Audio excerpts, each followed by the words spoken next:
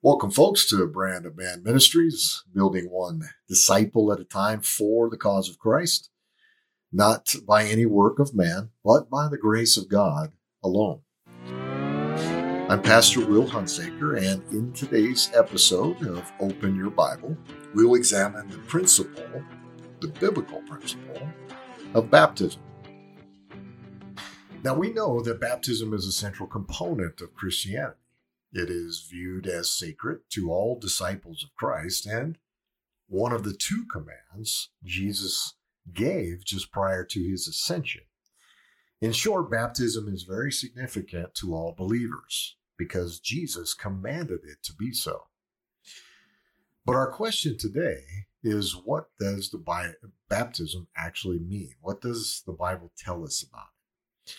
Well, the biblical understanding of baptism has its roots in the Old Testament. The Jewish community required some form of bathing in water for purification, as seen in Leviticus and Numbers. However, the process of baptism, from that point all the way to the time of Christ, evolved. The practice was honed down, if you will, to immersion in water, a full immersion, as evidenced in the writings of the Mishnah, which is a written account of the oral Torah. We can also find evidence of this in the Dead Sea Scrolls, that water immersion for purification became a daily practice among Jews.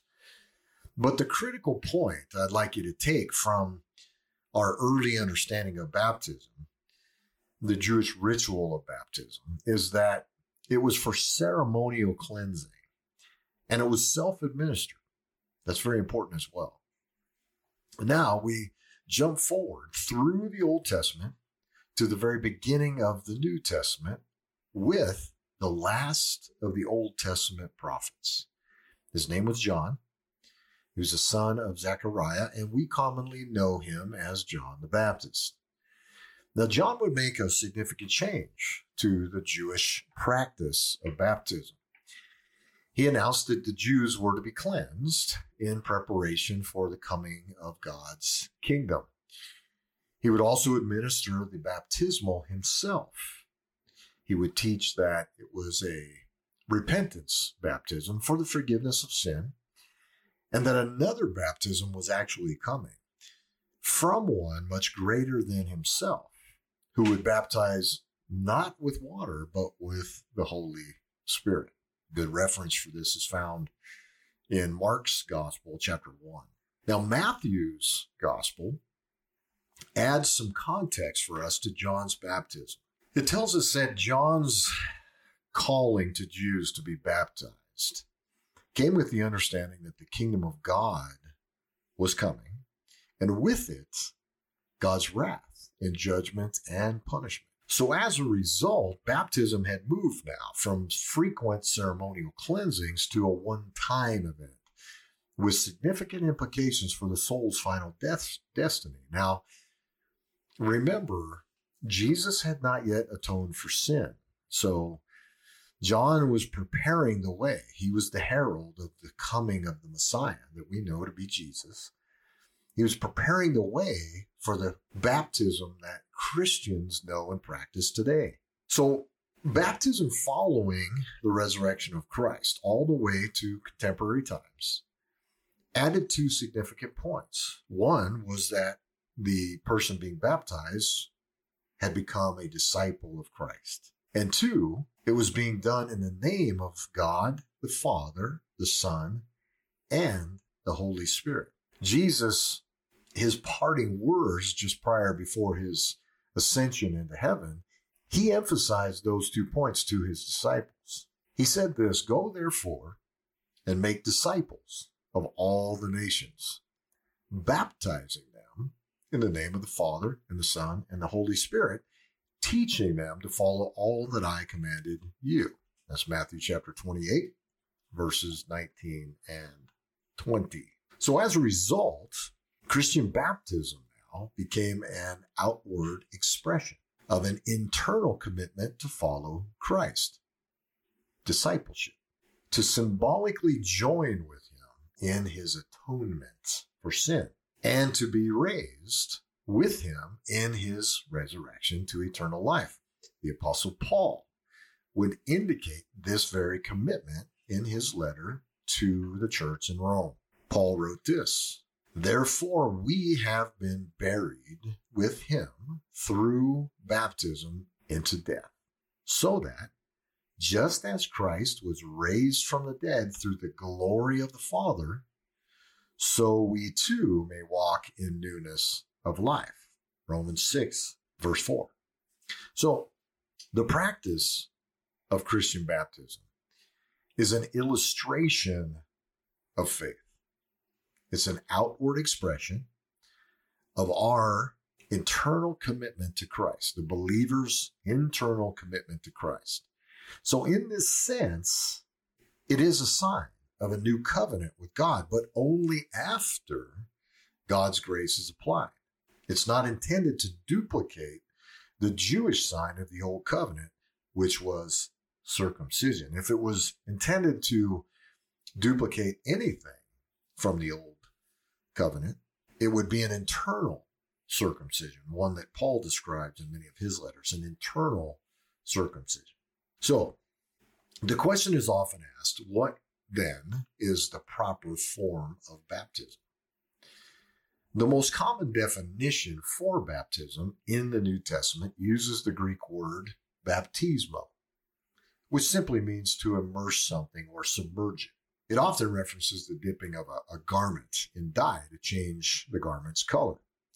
However, the Bible itself does not indicate a complete immersion in Christian baptism, only that water be used. Now, you might be saying, well, how about the baptism of Jesus? He was fully submerged in water. Well, the indication is that he was, because he came out of the water. As I said, that indicated his total immersion.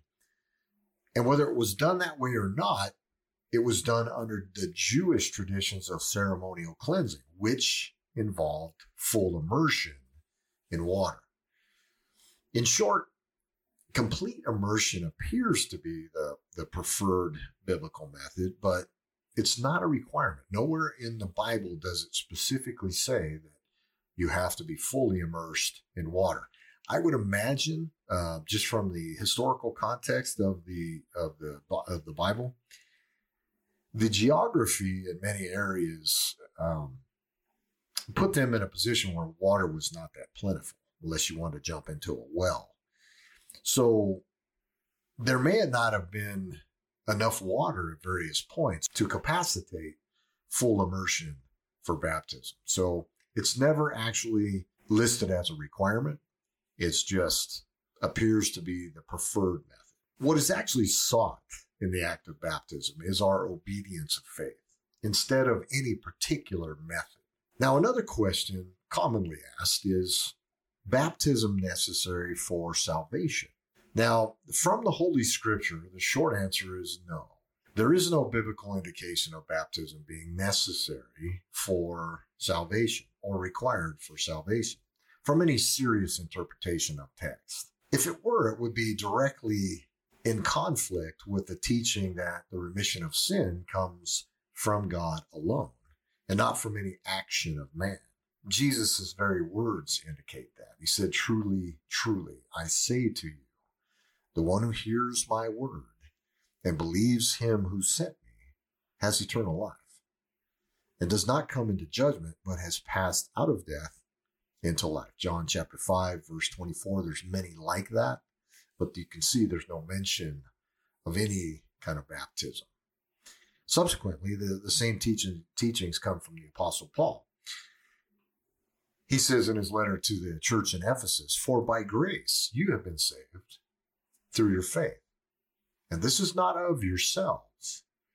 It is the gift of God, not as a result of works, so that no one may boast." That's Ephesians chapter 2, verses 8 and 9. Very popular verse, but it specifically indicates that salvation, remission of sin, comes from God's grace alone and not from any work of man. Folks, the practice of baptism as Jesus commanded always comes after God's grace is applied to the believer. even the verses that seem to suggest otherwise, if taken in proper context, always emphasize, always, the work of God over the work of man. Besides, any work we add to the gospel diminishes the work of the cross. Now, finally, let us address another common question. And this is in regards to infant baptism. Is it necessary? Well, let's pick out that word necessary. Because I'd like to emphasize that. The answer is clear in Scripture that no, it's not necessary. But it doesn't, the Scripture never says that you can't do it. It's never forbidden. It just is very clear that infant baptism is not necessary. Nowhere in Scripture, nowhere, not one part, is an infant or even a child baptism mentioned to receive anything. This is due to Christian baptism, as we covered, being irrelevant to salvation. Besides, God makes clear in Deuteronomy chapter 1, verse 39, that he does not hold children responsible for sin before their ability to know right from wrong. So an infant or small child before that point would fall under the category of not needing baptism in any regard. As for infant baptism addressing mankind's inheritance of original sin, that's where often people in support of infant baptism will go. Well, original sin, we have to remember, is not a particular sin. Instead, it is an inherited, depraved condition as a result of the original sin. We inherit the condition of sin. Only the grace of God through Jesus Christ addresses our sinful nature, not baptism. Never in Scripture does baptism address our sinful nature, which is the condition of sin inherited from the original. Now, some argue that infant baptism is an entrance into the new covenant with God, much like circumcision was in the old covenant. Fair enough, but it's never indicated to be so. We must bear in mind that these are two very different covenants with two distinctly different entrance requirements, if you will. The Bible indicates that in the old covenant, males were circumcised into the Jewish religion on the 8th day following their birth without a commitment in faith. And that's only males. Now, while in the new covenant, you must have a commitment of faith, a spiritual circumcision, if you will, before the expression of baptism is fulfilled. Paul refers to this type of spiritual circumcision in his letter to the church in Colossae. Paul writes this, and in him being Christ, you're also circumcised with a circumcision performed without hands, in the removal of the body of the flesh by the circumcision of Christ, having been buried with him in baptism, in which you were also raised with him through faith in the working of God, who raised him from the dead. Colossians chapter 2, verses 11 and 12. Simply put here, baptism, very clear in that verse and many others, is an outward expression of our internal commitment to faith as followers of Jesus Christ. So should all Christians be baptized? Yes, of course they should. It's very sacred to us, but it's not sacred for salvation. All Christians should be baptized because Christ commanded it. Equally, we should not be baptized expecting to receive some special grace. Or rather, I should say, we should not expect any special grace from being baptized. That'd be a better way to put it.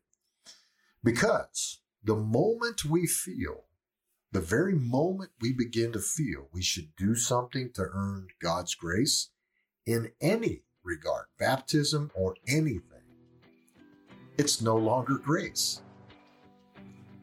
Thank you for listening. May the Lord bless you and keep you. May the Lord's face shine on you and be gracious to you. And may the Lord look upon you and bring you peace. Next up on Open Your Bibles will address the biblical principle and practice of prophecy. God bless you all. And remember, the Bible cannot mean today what it did not mean